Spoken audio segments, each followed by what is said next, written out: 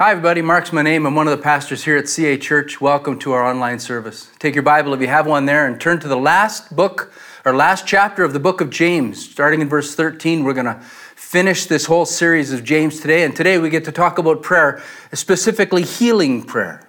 Years ago as a young boy, I went to we had these mixed family reunions. We called them mixed family rebellions.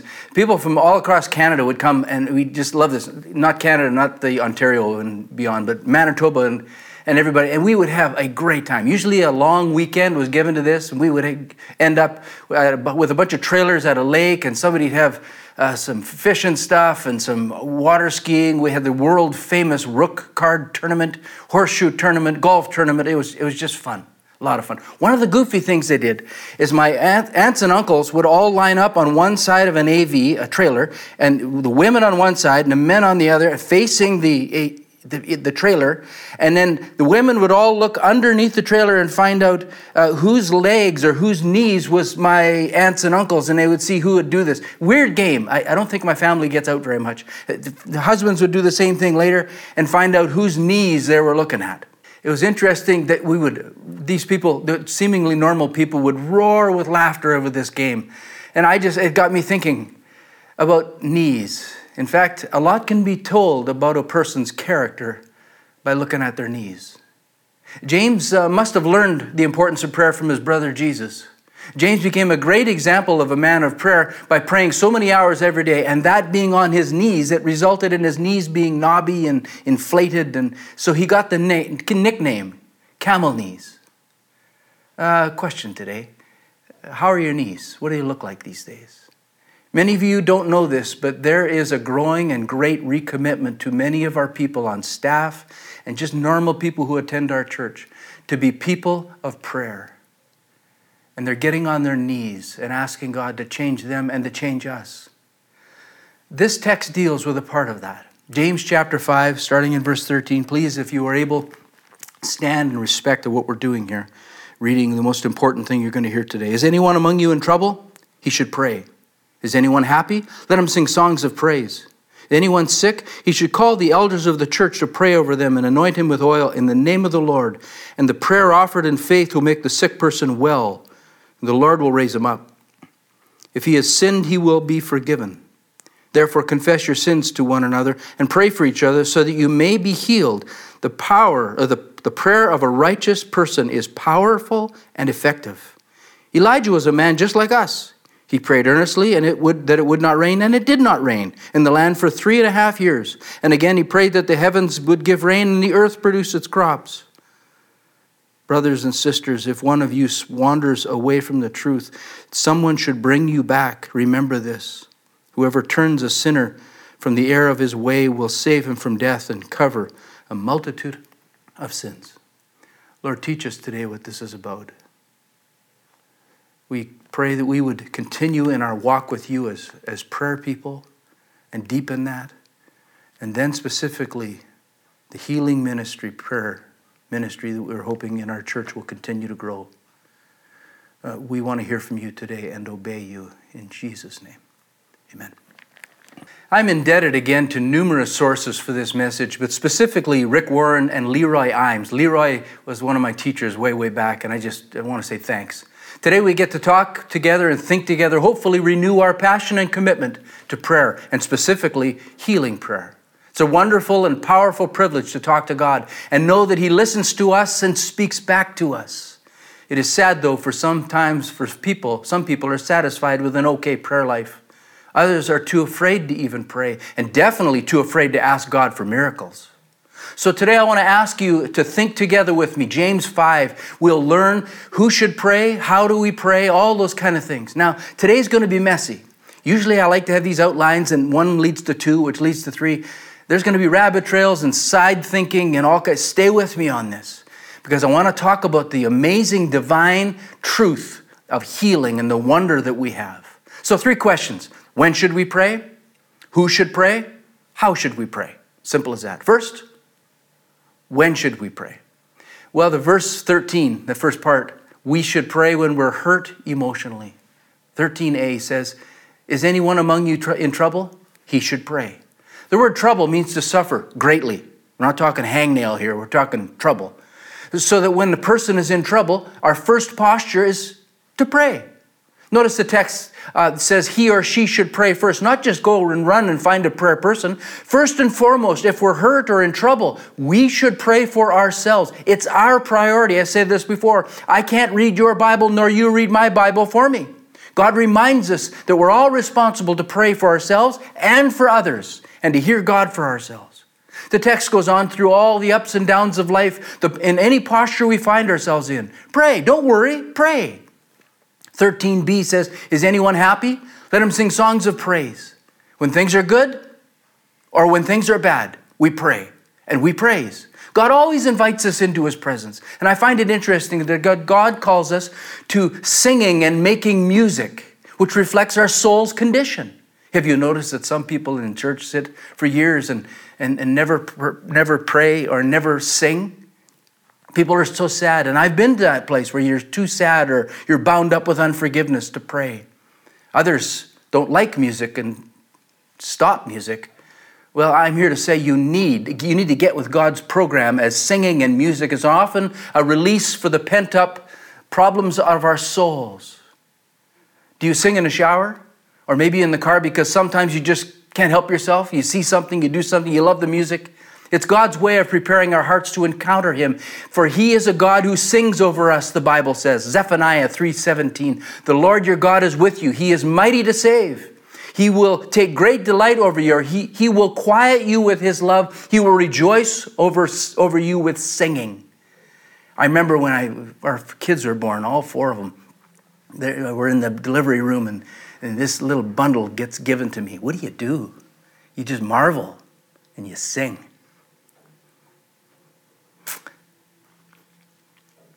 I remember doing that for all four of my kids. We forget the fact that God sings over us. Many people are too afraid of God. They don't want to come clean. You need to know he loves us more than we'll ever understand. Amazing. Folks, we need to continue to make a joyful noise unto the Lord. The text is not asking us, can we sing? But it is asking us, will you sing when things go good or things go bad? So the second answer to the question is, when should we pray? We should pray when we're hurting physically. Is there any among you sick? Let him call the elders of the church to pray over them and anoint them with oil in the name of the Lord. The word sick literally means lacking strength. It refers to a serious injury. In fact, Lazarus and Dorcas, the term is used of them, and they died. So we're not talking about a tiny thing here. You're really sick. Do you know where there's at least 5 kinds of sickness listed in our Bible? I'm one of these rabbit trails right now. First, sickness of death or for death. Many of us experience this. Death and sickness is how God takes us home to be with him forever. I remember I was grieving over the death of my mom, and my dad said, remember, Mark, it's God's way of getting us into eternity. We got to die. It's his way of taking us together to be with him forever. God never meant for us to live here forever. He's preparing a home for us in heaven. So we will be with him forever. Secondly, sickness for discipline. 1 Corinthians 11:28 speaks of those who have abused or belittled the Lord's Supper, and there's discipline to that, even to death. Thirdly, there's sickness of Satan's touch. Job chapter 2 spoke of how the forces of darkness gave Job a terrible sickness. Fourthly, sickness from sinful activities. 2 Chronicles 26 speaks how King Uzziah was struck with leprosy because of pride-filled worship. Often, I'm reminded of a lady who was dying of lung cancer, and yet she wouldn't quit smoking 2 packs a day. And she was wondering and asked me, why is God doing this to me? Sometimes the consequences of our sin catch up to us. Fifthly, there is a sickness for the glory of God. John 11:4 says, when Jesus heard this, and what he was speaking there was that Lazarus was sick, he said, this sickness will not end in death. No, it is for God's glory, so that God's Son may be glorified through it. Isn't that amazing? Remember, soon after Jesus said that, Jesus rose Lazarus from the dead. God uses sickness often to draw glory to himself and understanding what it is to be in the kingdom of God. Many times God gets our attention through sickness. Quick side note now. let's name the 4 theological perspectives that people choose as it relates to the truth of divine healing. First, there's the sensationalists. These are usually TV evangelist pastors, dudes with lights and cameras and smoke and mirrors and all that stuff. Highly charged atmosphere. Be very careful here, folks. I never see Jesus ever hyping up the crowd, having more and more faith or belief. In fact, usually Jesus took people person by person from the crowd and did one-on-one ministry with them. And then he even would say, and don't tell anybody now about this healing. Jesus was never a showman. And it was about meeting the individual's needs and providing for them from his identity and mission, not to hype up a crowd with trickery. Remember, Moses and Pharaoh and the magicians of Egypt duplicated some of the miracles of God? Here's the truth. Not all miracles around us are from God. We need to be very careful. Secondly, there's the claimers. These people claim that because it must be God's will. It's always God's will that people are healed. And what you need to do is claim it and say certain things a certain way. There's a certain way to prayer, and it's like having a genie in the spiritual bottle. That's not how God works. Thirdly, there's dispensationalists. They say healing is over for today. It was fine for the apostles and that kind of thing, Jesus healing, but not for today. And I totally disagree. Jesus is the same today, yesterday, forever. Hebrews 13:8. What he did then, he can do now, and he does do it now. He heals. Fourthly, there are those who believe like we do. It's called divine healing. This is our position theologically. We believe that Jesus took our place to heal our bodies and our souls. Isaiah 53 verse 4 reveals that the healing and redemption is found in Jesus. Grasp this text. Surely he took our pain and bore our suffering. Yet we considered him punished by God himself, stricken by God and afflicted. But he was pierced for our transgressions. He was crushed for our iniquities. The punishment that brought us peace was upon him, and by his wounds we are healed. We are like sheep gone astray. Each has been turned to his own way, and the Lord has laid upon him our iniquity. 1 Peter 2:24, he himself bore our sins in his body on the cross, so that we might die to sins and live to righteousness. For by his wounds we have been healed. Amazing. Matthew chapter 8, verse 16, when evening came, many were demon-possessed, were brought to him. And he drove away out those spirits with a word and healed the sick. This was to fill what was spoken of by Isaiah the prophet. He took our infirmities and bore our diseases. Same thing is said in Matthew 15. Jesus healed. It goes over and over, Jesus healed. He was the one in the Old Testament that was prophesied would come. And healing is one of the proofs that he is the Messiah. This does not mean that God always zaps us with healing and health. But the death and resurrection of Jesus brought us forgiveness and healing for our spirits, our souls, and our bodies. It is God living in us that gives us health and healing. Now, Jesus does not always fix every problem. And sometimes he doesn't heal us and uses our problems for the kingdom of God. But that doesn't mean there are not times that he does come into our presence with his power.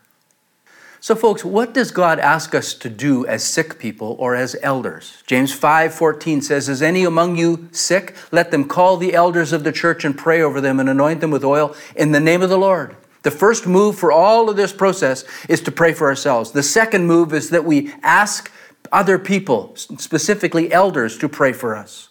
To call the elders and pray it reveals our faith, whether we believe God or not. Christians trust and believe God to do the impossible. That's just who we are. We are to be a people of faith, and here is where we live out our trust in God, as God. That's a faith step, that we ask people to pray for us. The Bible, Matthew chapter 2, verse 1 to 12, tells of a time when 4 people carried this sick person, their friend, to Jesus, ripped up the roof, remember, and dropped him down.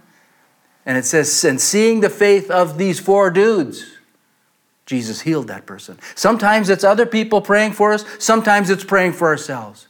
Here's where we see how God works through community of the local elders board and the ordinariness of his people to pray. God uses the spiritual authority of the elders of the local church to be conduits of God's grace, to flow to the people of the church. The implication is this. This text is speaking to the local church and all those who belong to the local church. God's people are always part of a trusted church community that is led by trusted and proven elders. One of the great responsibilities that we as elders have is to pray over those who call CA Church their church. Submit themselves to God's chosen leaders and be open by faith to hearing what God wants. Elders are not simply business people who pray a bit. Elders are a group of people that God has ordained to lead in a specific time of a church and to be a conduit of God's grace for all He wants to do in and through us. The elders of our church do not talk lightly or take lightly on this. In fact, many times I hear them say that praying for people is their most favorite thing that they do as elders. Another question from the text is, why do we anoint people with oil? Oil symbolizes the work of the Holy Spirit all through the Bible. This oil is not medically given. This isn't for a wound or something. It represents the Holy Spirit coming upon a person, helping a sick person. Rather, it is a reminder of the Holy Spirit who appropriates the work and presence and power of Jesus in us, to us, and through us. There's another question. Why is this done in the name of the Lord? The point that is made here is that God is our healer, not the elders, not someone who is gifted, not the oil, not the wonderful prayer, nothing. God is the one who heals. He is the one that does all of that. To ask for healing in the name of Jesus is to draw on the authority and character and person of Jesus Himself. I'm reminded of Acts chapter 3, verse 6 with Peter and John. They were going to the temple to pray, and a handicapped person was there, and he was begging at one of the city gates, and Peter looked at him, it says in the Bible, and then he says, I don't have much, but what I have I give you. Take up your bed and walk, and the guy was healed. Peter and John simply drew on the authority and character of Jesus to see that miracle happen. James 5 continues, verse 15, and the prayer offered in faith will make the sick person well, and the Lord will raise them up. And if they've sinned, they'll be forgiven. Again, this is not the prayer of faith that heals people. It's praying by faith in Jesus and trusting the work of the Holy Spirit that people are healed. I prayed for some people with no elders around and no oil in sight, and God has answered with yes. I have prayed with others, with elders there who prayed with the descriptive prayer we do with the anointing of oil. Nothing. There's no cookie cutter approach to this healing prayer stuff. Another point of understanding is that God is not held hostage by us. We prayed a certain way. He owes us this. Oh, no. It's not about an anointing of oil or anointed person. God says this, so He has to do His part. He doesn't have to do anything. He is God. He is great. He is good. At times, the elders pray for forgiveness and spiritual freedom for people because there's a correlation between our physical health and our spiritual health. As we pray for people, we need to be cognizant of the connectedness of our lives, body, soul, and spirit, all together. And according to how the Holy Spirit leads us, we need to listen and hear His voice and what He's saying to us. Back to our text and some other questions.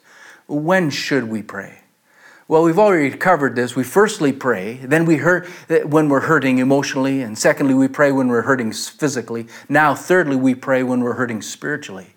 Thirdly, we're hurting spiritually when we need to follow James chapter 5, verse 16, where it says, there, confess your sins to each other. Pray for each other that you may be healed. The prayer of a righteous person is powerful and effective. Some spiritual issues needs to be dealt with by confession to other people, trusted friend, a small group leader, a known elder. Confession to another person breaks the power of hiding and shame. Many Christians need to use this.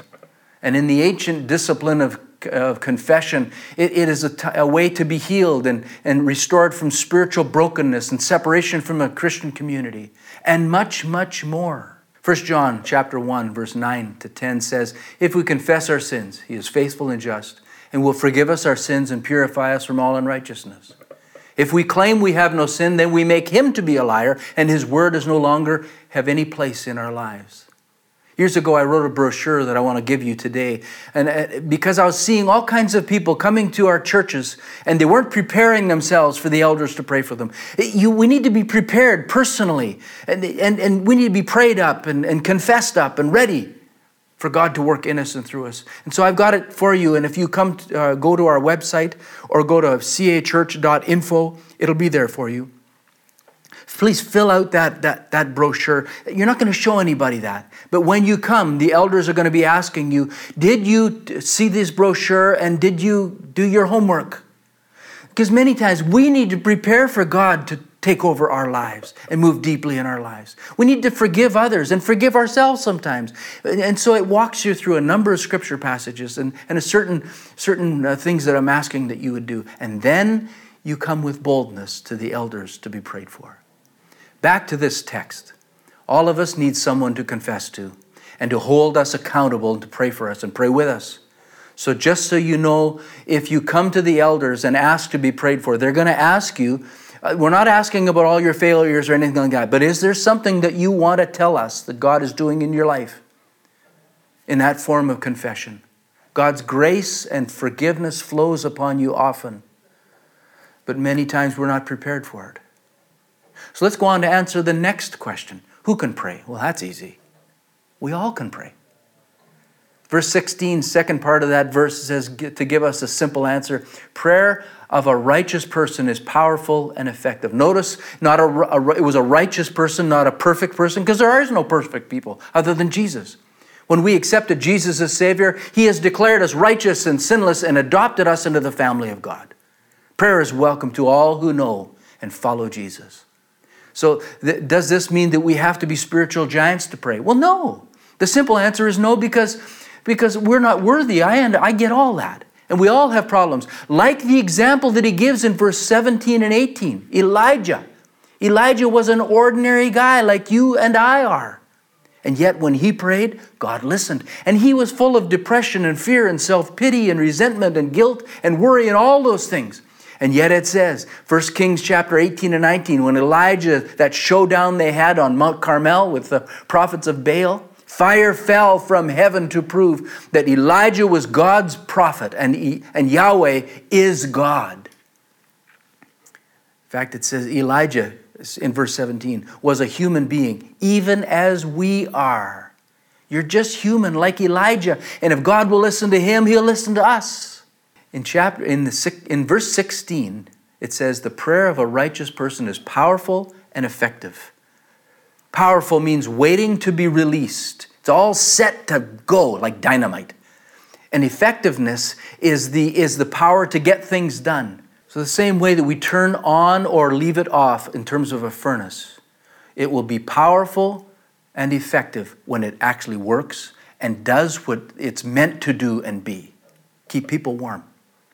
Leave it off, it's ineffective. This text tells us that our prayers are releasing things that God is waiting to give us, and that our prayers are effective and ready to accomplish what God wants to do in us and through us as we prayerfully ask Him for these things. The Bible calls us righteous in God's eyes, adopted as God's kids, ordinary people asked to do extraordinary praying, and God promises that He will hear us. Kids can pray. Old people can pray. Youth, young adults can pray. God hears us. So who can pray? All of us.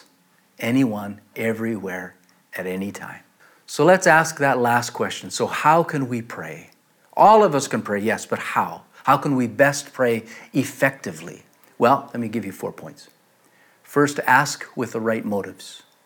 James chapter 4, verse 3 says, when you ask, you do not receive because you ask with wrong motives, that you may spend them on yourselves and your own pleasure. We live, folks, for God's glory, not ourselves. We live to serve others, not ourselves. So prayer for that will guide us in that. Secondly, ask specifically. James 4:2 says we need to ask. Some of us not only don't ask, we do this weird thing. Oh, Lord, bless us. Well, what does that mean? Pray specifically so you'll know when God says yes and God says no. Years ago when I was in seminary, a guy knew that there were a few of us in seminary that believed in healing prayer, and so he called us together and asked us to pray for him. He was real specific. He was a Vietnam helicopter pilot in the war there, and was wounded in battle. He was shot while he was flying over some enemy, and a bullet came through the bottom of the helicopter, blew up his leg, and did so much damage. And then when it hit the roof in front of the helicopter on his side, blew his ear, destroyed his hearing. But he wanted to pray. And he said, but be real careful. Either pray for my ear or my leg. I don't want both of them. Because if you do both of them and I'm healed up, I won't get my pension from the army. And so we prayed for one of them, and God healed him. There's another guy, and he, just in the last church I was in, he came forward to be prayed for. And he said, no, I don't want, I've lost my hearing in most of one side and a little bit less on the other side. I want you, don't pray for my healing, for hearing in both. Because when I come home from work, I always want to have a little snooze. And when I put my head down, I'll put my bad ear up, and that way all the noise my wife is making, I won't be woken up for supper. And we prayed accordingly. You think that was funny? God healed his one side. There's times that God heals. There's times that we ask and it amazes us that he heals. There's times that we ask and God says, no. Divine healing is not a cookie cutter approach, folks. It is God's kids asking God for the miraculous. Thirdly, we need to ask with a clean heart. Psalm 66:18 says, if I had cherished sin in my heart, the Lord would not have listened to me. But God has surely listened and heard my voice in prayer. Confess your sin one to another. Isaiah 59:1-2 says that. Surely the arm of the Lord is not too short to save, nor his ear too dull to hear. But our iniquities have separated you from your God, and our sins have hidden his face from you, so that he will not hear us. Fourthly, ask in faith. James chapter 1, verse 6. When we ask God for things, believe. Don't doubt. God will give you faith if you ask. Many times, faith is born out of a time of pain and discouragement. I love the story of in Mark chapter 9, verse 22 and on. A dad was bringing his son to Jesus, saying, if you can, please heal him. And Jesus kind of pushed back. What do you mean, if I can? And then he said, I believe, but help me in my unbelief. Years ago, we had a healing service in our church. Many of you remember it. Maybe many of you were just new and you weren't here. And I did a couple of messages on healing, and then I asked people to get in the aisle and come to the front to be prayed for. I thought we'd have 4 or 5 people. The aisles on both sides were filled with people back to and into the lobby of our sanctuary. Wow. And God did some amazing things. He did that then. He can do that again. The only difference is this whole pandemic thing has us. And as I've prayed for this week, I've been grieving that we won't be able to get together and lay hands on each other and confess sin to one another and have God visit us that way. But maybe you as family can get together and go through this and pray together, pray for one another. You know that Jewish folks pray for their kids, lay hands on their kids, and the father of the house lays hands on his wife every Friday and prays God's healing and blessing over them. Maybe you need to do that. If you're together in your small group, anoint your leader who can pray over you, us as a church. But you can't really do that all on your own. You got to be with somebody. So I would say to you, go to that brochure, walk through that brochure. Let us as elders know. Maybe we can have a Zoom prayer with you, or maybe in person. We'll kind of see. But let us know that way through our church office. And if God wants this to happen, and you are willing, we'll set us a way up to make this happen. Lord, thanks for today. Thanks for the mystery, the wonder of healing prayer. We pray that you would continue to work in us and through us, but this would be something that would bolster your kingdom coming and your will being done here on earth as it is in heaven. Thank you that you heal. Thank you that you do say no, but you are always with us through our problems. Thank you that you call us to this amazing and glory ministry in our church. May it continue to grow. And may you be glorified in Jesus' name. Amen. Lord bless you, folks.